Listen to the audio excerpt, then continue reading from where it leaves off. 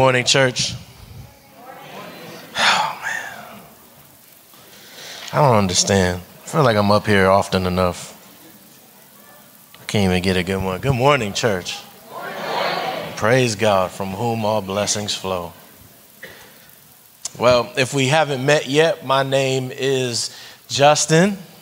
I'm one of the elders here to be sent out as the planting pastor of a new autonomous church plant called New City Fellowship. If you're interested at all in learning about what New City's doing, Crosspoint's relationship to it, maybe you would love to partner by joining, by praying, by financially contributing to the mission that God has for us. I'd love to talk to you more about all of that over at the connections table after service. I'm standing in for our lead pastor, Pastor Steve McKenzie, who is on the last leg, the tail end of a 12-week sabbatical. And we are excited to have him back home, refreshed, re-energized, healed, and whole for years and years more of ministry activity. Steve will be back on the pulpit July 23rd, so this month. And we're just really excited for him to come back to us. Go ahead, yeah. All right, are you ready to study your Bibles this morning? Yeah. Great, me too. Why don't you meet me in 1Kings chapter 18. 1Kings chapter 18. And as you get there, I want to sort of frame up our time, provide some context for what we're about to read. We do have a good read ahead of us, but I want to frame up our time, provide some context. My assignment this morning is to continue on in our series, Peaks and Valleys, a series we started back in April. And the aim of this series is to explore how we can experience the true transformation we have in Jesus by the power of the Holy Spirit in the highs and lows of life. In other words, how to look at the season you find yourselves in this morning and navigate how God would use this season to conform you into the image of his Son. How these seasons, high and low, are actually for your gain, for your good, even if they may not be good to you. And as this series has went on, our time of study and sitting under God's word has taken different shapes, some sermons being more thematic in their nature, while others, like our time this morning, is looking at literal peaks and valleys in the Bible and seeing what happened in those moments and gleaning the wisdom that the Lord would have for us as we apply it into our season today. Our time this morning will be spent observing a very exciting moment on Mount Carmel.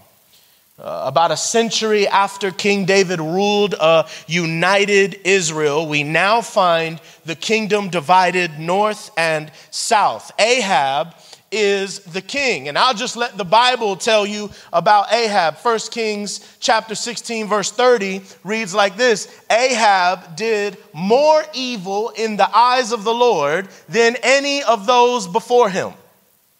So you can understand what I mean when I say that Ahab has turned away from God. He has forsaken Yahweh, the true God of Israel, and now he worships Baals. By the influence of his wife, Jezebel, who he shouldn't have married because she was a Baal worshiper, but he went over and did that anyway, Ahab has fully embraced another god. This one, the one that we're going to speak about in this text, is the god of fertility and rain. That's all that Baal means. Baal's a generic term. It just means God. There's many different Baals. If you read the Old Testament, you'll start to see that they talk about many different Baals. The Baal of fire and sun and rain and this, that, and the third. But in this one, we're talking about fertility and rain. So now the people of Israel live in a conflicted way. They live attempting to serve both the God of their ancestors and the God of their king. And God responds to Israel's choice with 3.5 years of no rain. And therefore there is no fertility in the land. A famine has undertaken Israel. Jezebel now, she has hunted down and murdered God's prophets, though some of them have taken to the caves to hide. But overall, this is not a good tenure for Israel's king, no. The prophets murdered, the people starving, they're poor, the living conditions are not well. And so in trying times, the people of Israel have begun to flirt with the God of their leader. They have began to live in such a way that was uncommitted totally to the Lord. But the famine now has pushed them into full-blown doubt. A few points here. I know we haven't gotten to the text yet, but I don't mean to be preachy too early. When you're reading the Old Testament, it's not bad practice. Let me be clear with you. It's not bad practice to read yourselves into the character of the Bible. In the just focus of the gospel movements in the early 2000s, we were somehow taught to only read the main narrative of God's word in the Old Testament. But hear me say this, it's okay to read yourselves into David and Moses and Joshua and Elijah, or even as Ahab or Jezebel.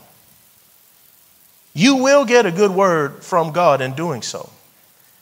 However, let me be clear with you, the Bible does have a main idea. There is a central point that God wants to communicate to you. And for you to receive, understand, and abide by that central idea, you must read yourself, the individual, as the people of Israel, the community. When you read the Old Testament and you want to understand the main idea, the central idea that God is trying to communicate to you, read yourselves into Israel. So we're going to practice that real quick. As we look at Israel, may we all be very aware of our propensity to not trust God when he has decided to respond to us in a way that we would rather have not.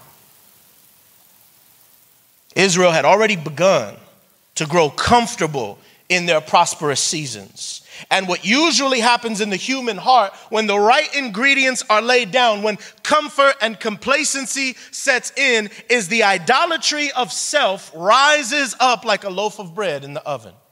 We begin to subtly behave and speak in such a way that we believe we are the cause of everything good going on. It's my hustle. It's my drive. It's my determination, my resolve, my work ethic. It's my ability. And what God has done to an Israel who is behaving this way is he has turned his face from them.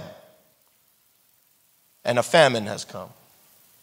So now Israel begins to move further away from God and begins to incline their ears to the prophets of Baal. They stopped talking with God to listen to something else. God tells Elijah in the opening verses of chapter 18, go and talk with Ahab. That didn't go over well the first time around in chapter 16 and 17.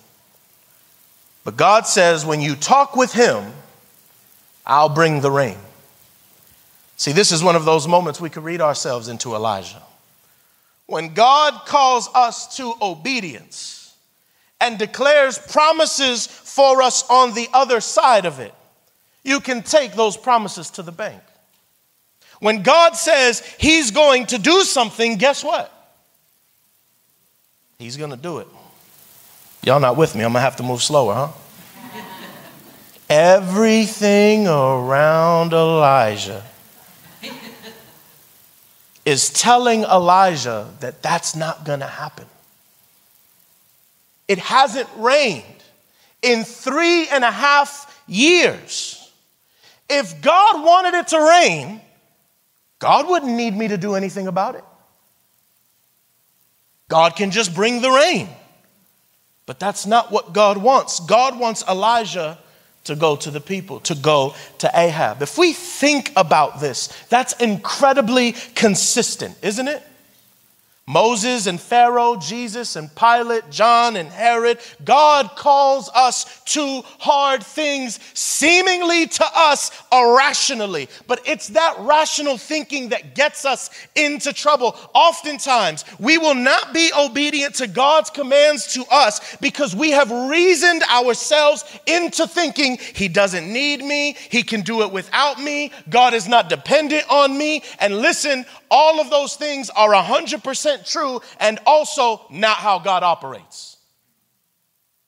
Our God is an inviting God, inviting you and I into the process of things He does not need us to do because we have no ultimate power to create change. And yet God insists upon inviting us to go out and do. If God ordains the ends, then guess what? He gets to ordain the means by which we get there.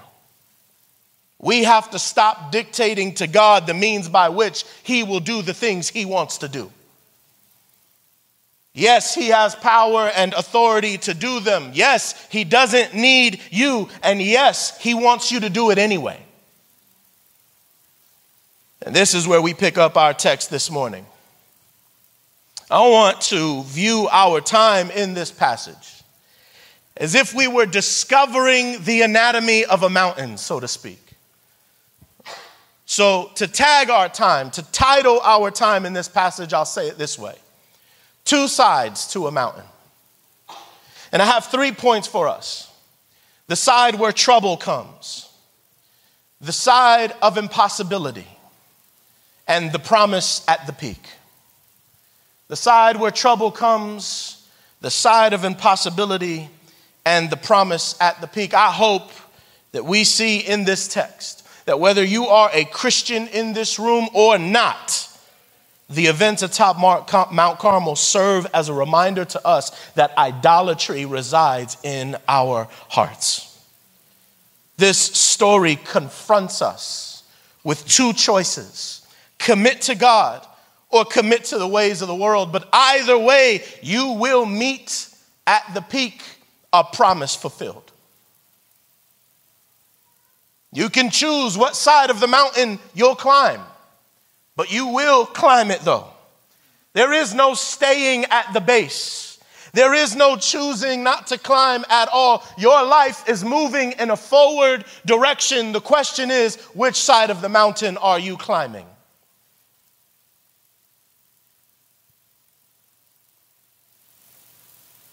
Will you get to the top and meet a promise fulfilled of judgment, or the promise of justice satisfied for your joy?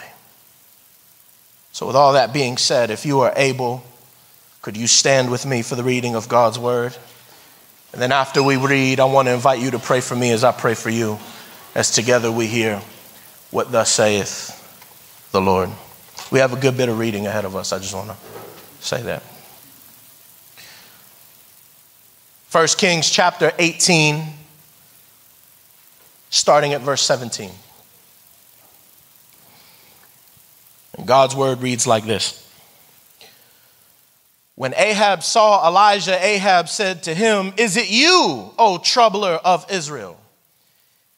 And he answered, "I have not troubled Israel, but you have, and your father's house, because you have abandoned the commandments of the Lord and follow the Baals.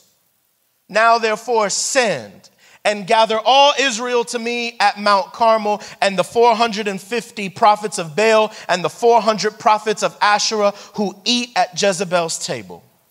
So Ahab sent to all the people of Israel and gathered the prophets together at Mount Carmel. And Elijah came near to all the people and said, "How long will you go limping between 2 different opinions? If the Lord is God, follow him, but if Baal, then follow him." And the people did not answer him a word. Then Elijah said to the people, I, even I only, am left a prophet of the Lord, but Baal's prophets are 450 men. Let 2 bulls be given to us, and let them choose 1 bull for themselves, and cut it in pieces, and lay it on the wood, but put no fire to it. And I will prepare the other bull, and lay it on the wood, and put no fire to it. And you call upon the name of your God, and I will call upon the name of the Lord, and the God who answers by fire, he is God. And all the people answered, it is well spoken. Then Elijah said to the prophets of Baal, choose for yourselves 1 bull and prepare it first, for you are many, and call upon the name of your God, but put no fire to it. And they took the bull that was given them, and they prepared it, and called upon the name of Baal from morning until noon, saying, O Baal, oh, answer us. But there was no voice, and no one answered. They limped around the altar that they had made. And at noon, Elijah mocked them, saying, cry aloud, for he is a god. Either he is musing, or he is relieving himself, or he is on a journey. Perhaps he is asleep and must be awakened. And they cried aloud and cut themselves after their custom with swords and lances until the blood gushed out upon them. And as midday passed, they raved on until the time of the offering of oblation. But there was no voice. No one answered. No one paid attention. Then Elijah said to all the people, come near to me. And all the people came near to him. And he repaired the altar of the Lord that had been thrown down. Elijah took 12 stones according to the number of tribes of the sons of Jacob, to whom the word of the Lord came, saying, Israel shall be your name. And with the stones he built an altar in the name of the Lord. And he made a trench about the altar as great as would contain 2 seals of seed. And he put the wood in order and cut the bull in pieces and laid it on the wood. And he said, fill 4 jars with water and pour it on the burnt offering and on the wood. And he said, do it a second time. And they did it a second time. And he said, do it a third time. And they did it a third time. And the water ran around the altar and filled the trench also with water. And at the time of the offering of oblation, Elijah the prophet came near and said, O Lord, God of Abraham, Isaac, and Israel, let it be known this day that you are God in Israel, and that I am your servant, and that I have done all these things at your word. Answer me, O Lord, answer me, that these people may know that you, O Lord, are God, and that you have turned their hearts back. Then the fire of the Lord fell and consumed the burnt offering and the wood and the stones and the dust, and licked up the water that was in the trench. And when all the people saw it, they fell on their faces and said, the Lord, he is God, the Lord, he is God. And Elijah said to them, seize the prophets of Baal. Let not one of them escape. And they seized them. And Elijah brought them down to the brook of Kishon and slaughtered them there. And Elijah said to Ahab, go up, eat and drink, for there is a sound of the rushing rain. This is God's word. Let's pray.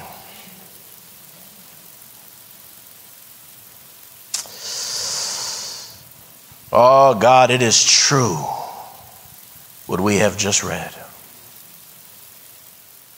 Father, we did not read a fairy tale, a parable. What we have read is an actual account in history. Father, Israel and the prophets of Baal had to go to a mountain to come feel and witness your presence. But the truth is that you're here in this room right now with us. You, oh Lord, are here in this place. God, who can make fire rain down from heaven. Attune our hearts in this moment to be here with you. in this text, in this word, and let it wash over us anew. Father, would you gift me as the preacher with clarity of speech and thought? Would you gift the congregation with attentiveness and grace for my errors? In Christ Jesus' name, amen. You may be seated.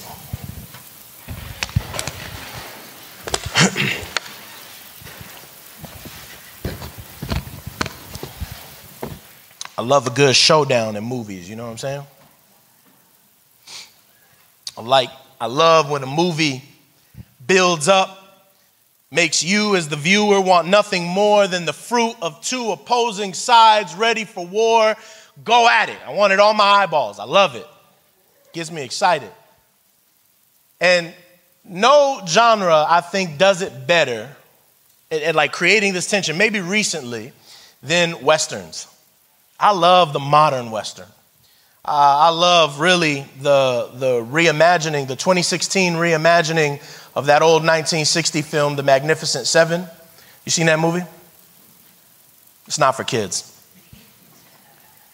For you movie historians, sorry, sidebar. For you movie historians, the original 1960 film, Magnificent Seven, is a complete ripoff of a 1958 movie from Japan called The Seven Samurai, but I digress.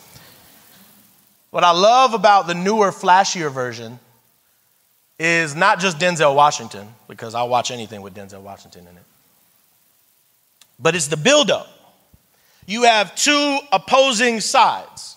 The mysteriously legendary sheriff and his unlikely team of heroes who represent justice. And you have the evil industrialist and his expensive army of mercenaries who represent greed and the exaltation of self by any means. They clash. The tagline of the movie is "Justice has a number." And the end of the movie is an action-packed showdown with the undercurrent of the moment asking one question: who is worthy to deliver justice? When we look at the events of 1 Kings 18, we read something similar.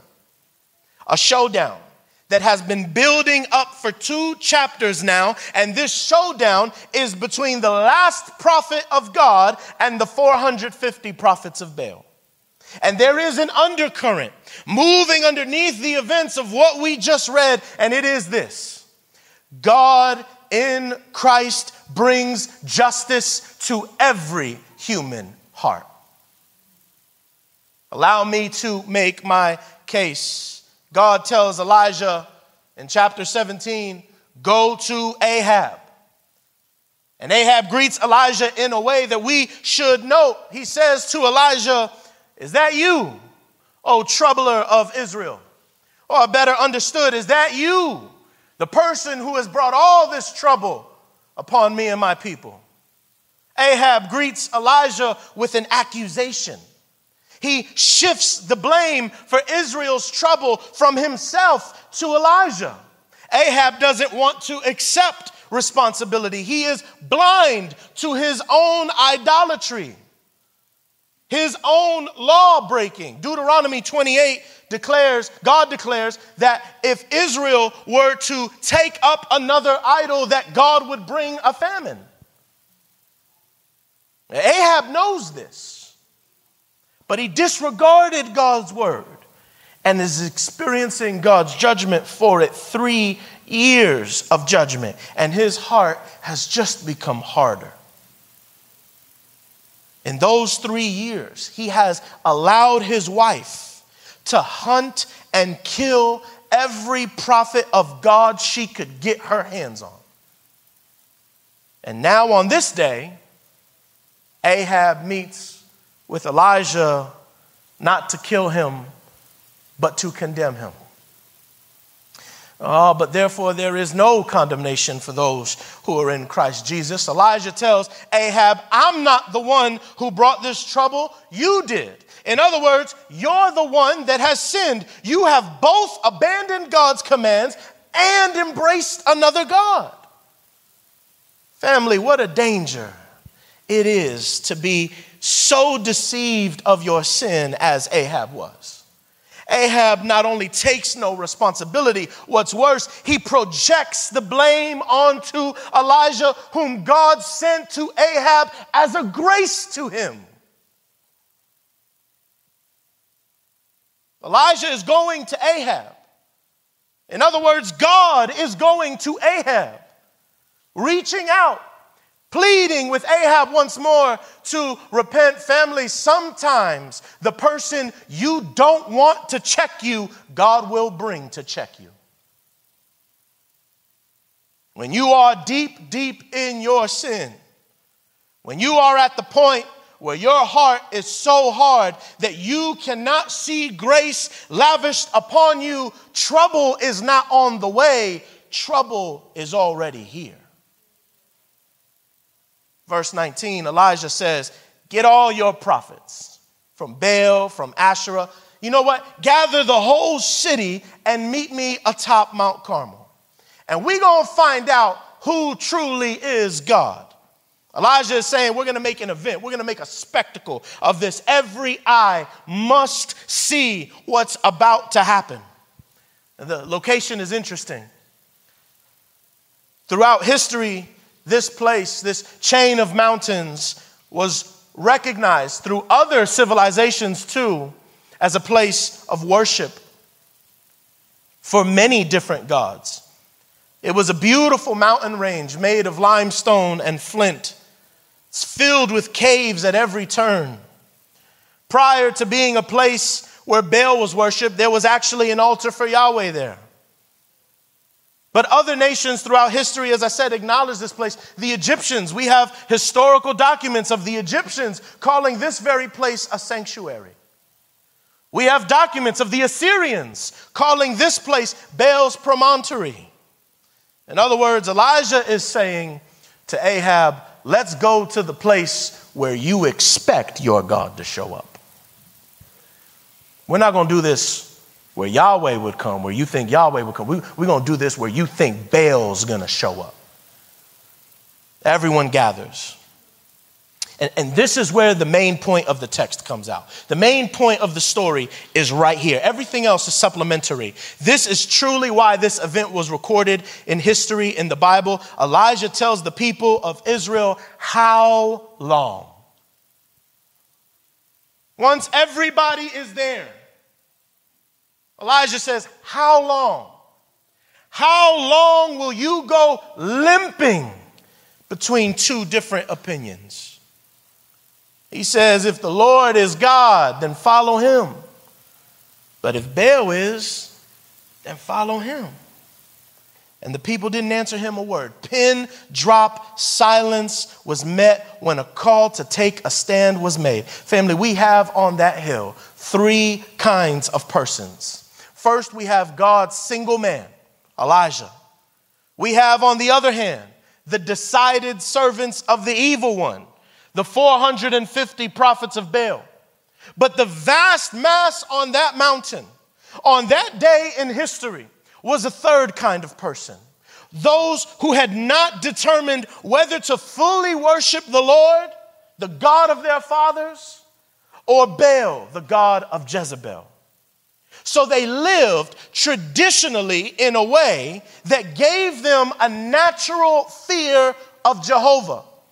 But their king entertained their tangible curiosities by worshiping Baal. So they feared God, but they bowed to Baal. It's this group of people to whom Elijah speaks to. And this person exists today. And family, the challenge for you and I this morning as we read this text is to go, is this person me? It's the person who says, I know God exists, but I'm going to live my own way. The person who says, I know God exists, but I'm going to live for the money. Or the American dream of owning a home and 2.5 kids and a dog and a van outside and all of the things that make me successful.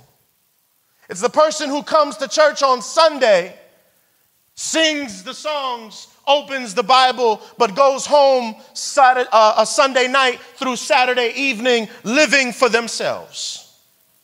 mistreating their bodies with the worship of food, mistreating their days with the worship of self and laziness, worshiping the flesh desires with porn and lust. I could go on and on and on. They have a traditional religiosity with God that has not come down into a transformational reality. And this has made them, as Elijah says, lame. They are crippled by this dichotomy. Family, hear me. If you attempt to get your joy, your value, your purpose from anything other than God, you will end up lame. Be careful not to embrace uncertainty as a virtue. We, God's people, express our faith by living in this world with confidence. We live, as the psalmists say, the Lord is my rock, my fortress, my deliverer, my God, my mountain where I seek refuge. We move in every season of life in full confidence that we have a God who delivers all our needs. You don't have to say amen for it to be true, but it's true. That's one side of the mountain. It leads to a tragic waste of your life because you cannot live in the radically obedient, unlimited receiving joy, lovingly reciprocated life God is inviting you to live in. It does not matter if you fear God but bow to idols. They can't show up for you like He can. They cannot deliver to you the very thing in which you need: justice, atonement, acceptance, and love. See, that's another of Israel's problems. Their embrace of Baal came in response to what they thought their needs were. Oh, church, learn this. It's easy, so easy to misdiagnose what the human heart actually needs. They described human flourishing strictly through the lens of physical, tangible prosperity. They wanted rain, so they embraced the rain god. They wanted prosperity, a strong family name, so they embraced the god of fertility. But Elijah is about to prove they got it all wrong. Look at what happens in verse 23. Elijah breaks their silence and says, you know what, guys? We here on his mountain, I'm outnumbered, 450 to 1. We're going to have a showdown with those numbers. A showdown of sacrifice. I'm going to give you all the advantages. You go get 2 bulls, and you can pick your bull first. Cut your bull into pieces and lay it on the wood to be sacrificed, but don't put no fire to it. I'm going to do the same thing, and then you call your God to bring down fire and consume the sacrifice, and I will do the same. And whoever God responds with fire proves they're real. But notice this, family, every detail of this showdown, every rule of engagement puts Baal at his strength. It's Baal's mountain, his altar standing. Yahweh's is crumbled. It's 450 prophets to 1. His people get to choose the bulls, and they get to choose the better bull. And they get to go first. Elijah, he's got to rebuild the Lord's altar. I mean, he's at odds. He's against the odds at every place. And so Baal's prophets go first in very dramatic fashion. They begin to beg their God to send down the fire. Would might the God of storms send a lightning bolt to light the altar on fire? No. Verse 26 says, there was no voice. Nobody answered. Baal worshipers began to panic, began to limp around the altar they made, circling and chanting. But the only thing burning on that mountain was calories. You can almost see the next part vividly.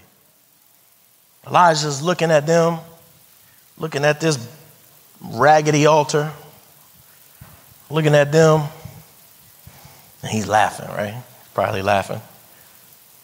He begins to throw some holy sarcasm at the false prophets, which I just want to say proves, family, that there's place in our lives for sarcasm.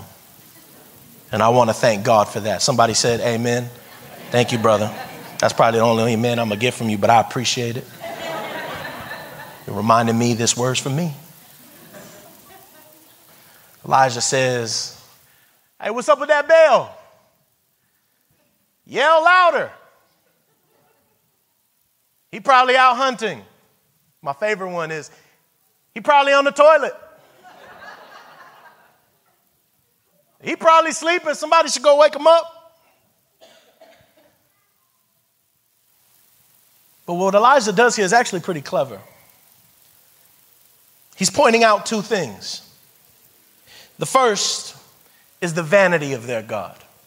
Tony Morita says it this way. He says, in pagan mythology, gods actually performed many human activities.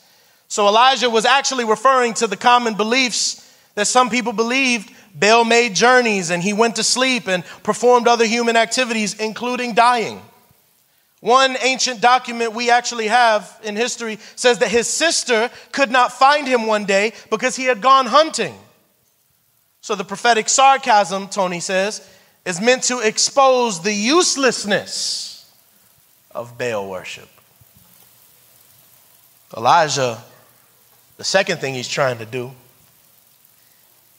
is he wants to set up the point that our God always inclines his ears to his people. That our God does not sleep. He does not slumber. Our God never goes on vacation. He doesn't use the restroom. Our God is always present and he is never away. But the Baal prophets, they hear Elijah throwing these words, they double down. They start to cut themselves with swords and lances. The Bible says it's so bad that blood gushed over them, and they kept going until the evening.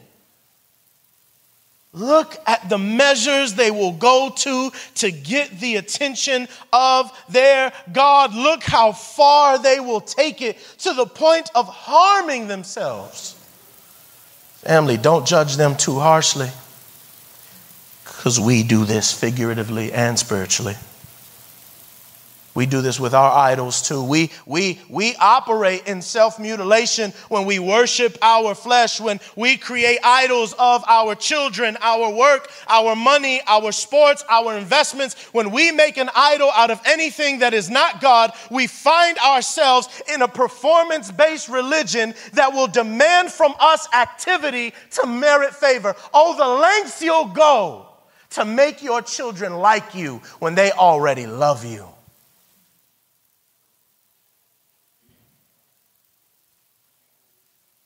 These prophets cut themselves till blood poured out. Oh, but for God's children, blood has already been spilled, and it's not our own. Oh no, it's the blood of our Savior. His blood and his activity alone have given us access to the ear of the Father. He always listens. By Christ's work, not our own, we're able to commune with God and be free from the condemnation that seeks to put us down. And because that's true, we sing and we shout and we dance, not to gain God's attention, but to celebrate his beauty in saving sinners, making them whole and living inside of them. Serving our idols is an empty religion, family. It is like the psalmist says, they have no mouths to speak. They have no ears to hear. They have no breath in their lungs. But there is another side of the mountain. If the one side is where trouble comes, and look what that demands of us, surely the other side of the mountain must be easier. No, it's not. The other side of the mountain is actually impossible. Let me make my case. Elijah calls the people's attention away from the prophets of Baal. It's evening now. They've been at it all day. Elijah says, everybody come here. And the crowd comes to him. And as they circle around him, Elijah begins to rebuild the altar. The altar is a physical representation of Israel's spiritual life.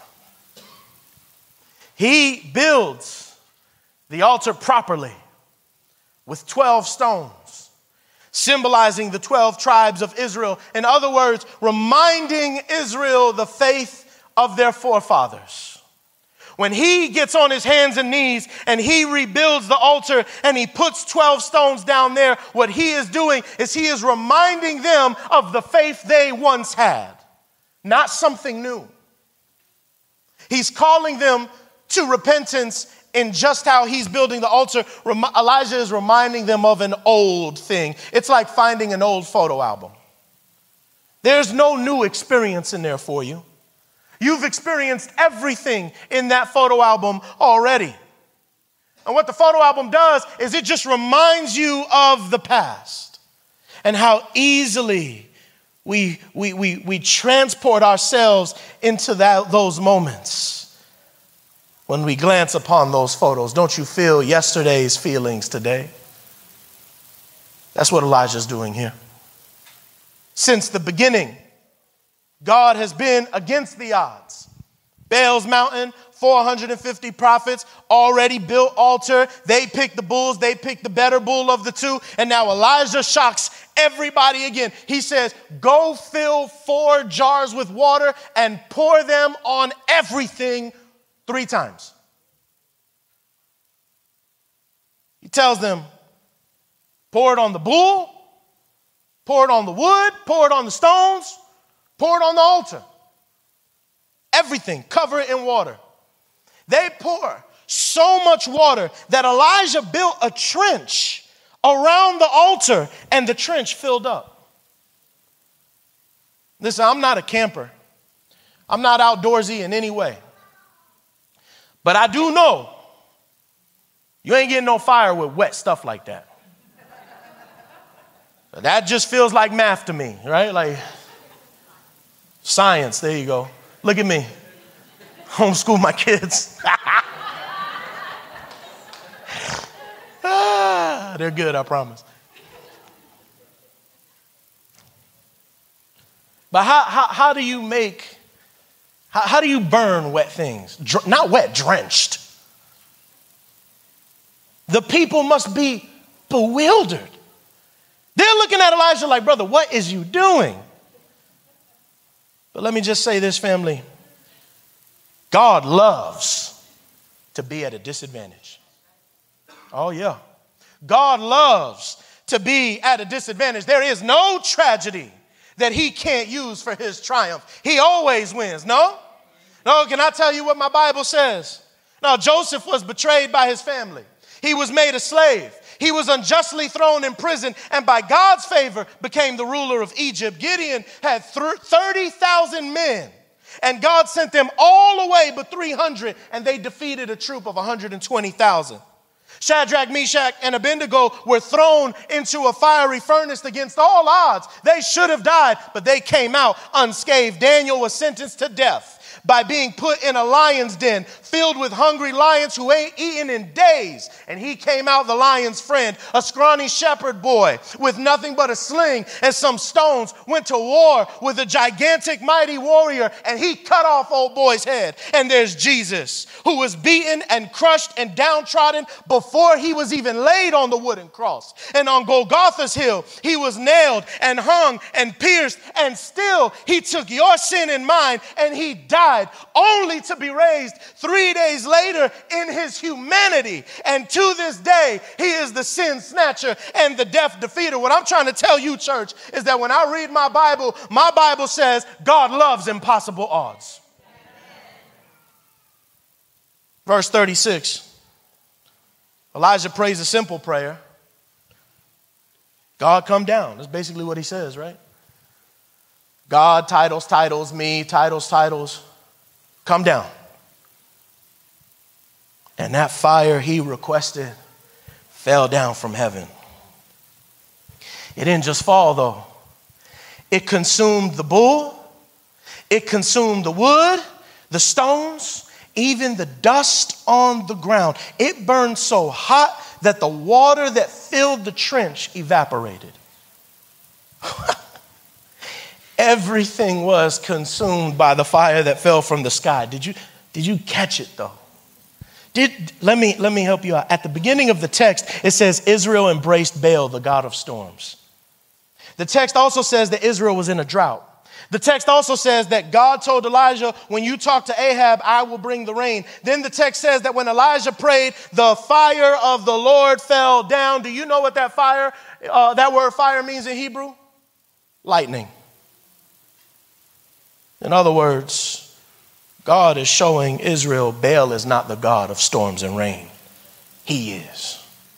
He controls it all. He brings the drought and he brings the rain. He is the Lord God of Israel, sovereign over all creation. Family, you must know that God will always take the brokenness of this world and repackage it for his glory to be shown rightly. But that's not all God is concerned with in this display of sovereign power. Take note the fact that everything on the altar was consumed. This is another message to Israel. He's not just sovereign over creation, he's sovereign in his election. In other words, he reminds Israel that he is ruler over every heart. The text says in verse 39, when Israel saw the lightning and the fire, they fell on their faces and repented. However, it does not say that the prophets of Baal repented. This display of sovereign power did nothing to them. God shows up on that mountaintop and there are two responses to him: Israel who repents and the prophets who remain. I don't know if you caught it yet. See, the sacrificial system in the Old Testament was a system created by God to atone for their sins. When you sin against God, blood must be given to atone you. Death of an innocent for life. Something clean and pure must take on the burden of God's judgment for your uncleanliness so that you can be washed clean. On Mount Carmel, there was a bull. Your idols cannot forgive you. Your false gods cannot make you clean. The Bible says that the wages of sin is death. So that means that God is literally dead serious about sin. And so the two responses are actually met with the same outcome: death for life, justice and judgment. The first question that must be answered is this: why did the fire consume the bull and not Israel? Haven't you wondered that? One bull for a whole nation's sin? Surely that's not enough. Doesn't Israel deserve punishment for forsaking God? Yes.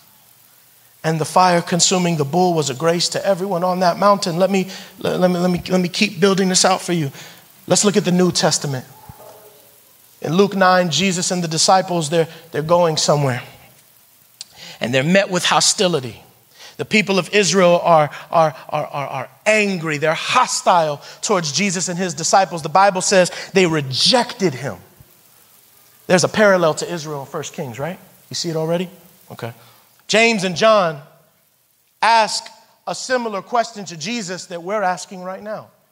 And they're referring to this moment when they ask it. They ask Jesus, hey Jesus, do you want us to call down fire from heaven to consume them like in the days of Elijah? And Jesus rebukes them. Why? Because the wrath of God for sin will be poured out on him. It will be poured out not on a bull, but on Christ. Jesus is the wrath of God satisfied for our sin. The bull on Mount Carmel wasn't enough for Israel's sin. It's not even enough for your sins and mine, but that bull was a grace to Israel. It was a grace because it reminded them that atop another peak, a much smaller mountain, the promise of God's justice will be satisfied. Atop that mountain, the full wrath of God would not consume a bull in place for his people, but his perfect, innocent son. The showdown on Mount Carmel then reminds us that Jesus is the justice of God satisfied on our behalf for our idolatry. See, Israel met Jesus atop that mountain against impossible odds, against every logical conclusion they could come up with. There was actually no way logically fire should show up on that altar and burn everything the way it did. It doesn't make sense. It's impossible. What else is impossible is that your sin and mine could be forgiven because of the blood of somebody else. Oh, you're not with me. It's Paul who says, who would die for another man, let alone a stranger? Not even a good person would. The greatest humans here would think twice before giving their life for somebody else when it was their fault. Oh, but not our Jesus. Our Jesus took on the full justice of God for us, and he did it willingly. He took your sin and put it on himself, and he took it up on that cross in your place and mine, so that the wrath of God could never be over us, but love and mercy of God would follow us all of our days. Family, today, climb the impossible side of the mountain, the side that doesn't make any sense. Repent as Israel repented and be lame no more. Let today mark the day you finally and fully surrender to the Lord. Let today be the day you turned away from your idols and surrendered to God. Let today be the day you committed to living under the covenant promise of God. And may you find that judgment passed you over so that no one could condemn you anymore. Stand with me and worship.